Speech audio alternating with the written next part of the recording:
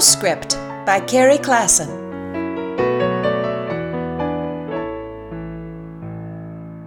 A fellow I know was grousing about the past year.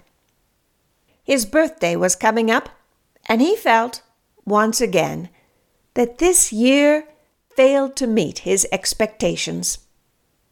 He was unhappy with the year, unhappy with himself, unhappy with the fact that he'd even allowed himself to hope that 2020 of all years was going to be better than the previous ones.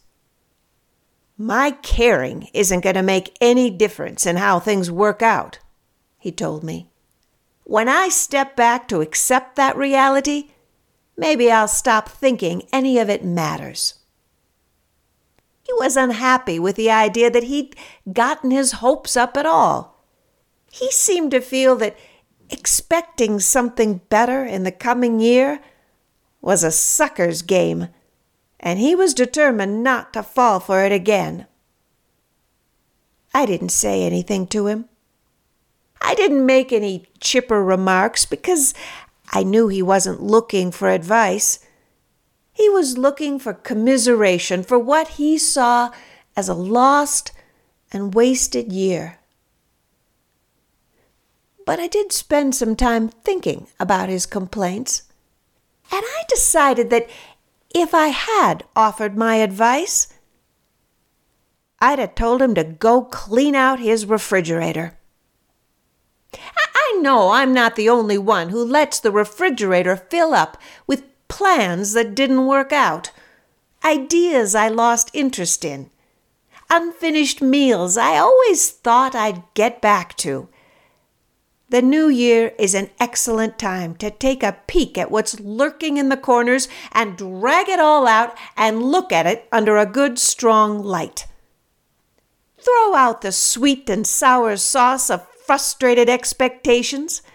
Pitch that packet of expired yeast for the hopes that will never rise, and instead, take out the sourdough starter and get something new going, something you can pass on to your friends. Quit saving the fancy mustard for a special occasion. Today is special. Put that mustard on a hot dog tonight and call it a party, even if you are all by yourself.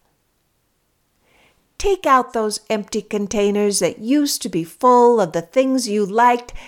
You're not going to enjoy those things anymore. Get rid of the reminders. Throw out the empties. At least once a year, I have to take a good hard look at all the stuff that has accumulated on my shelves and ask myself, does this make me happy? Or is this just a leftover idea of a meal I am never going to eat? If I can still imagine the person who might eat it, then I'll clean up the bottle, wipe down the shelf, and place it front and center where I won't forget it. But if I can't imagine ever wanting that bottle of whatever it is again, I'm not thinking twice. I'm going to throw it away and get on with my cleaning.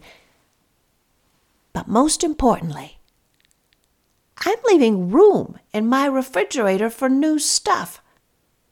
I can't get excited about cooking something new if my refrigerator is piled high with junk I no longer need or want or care about.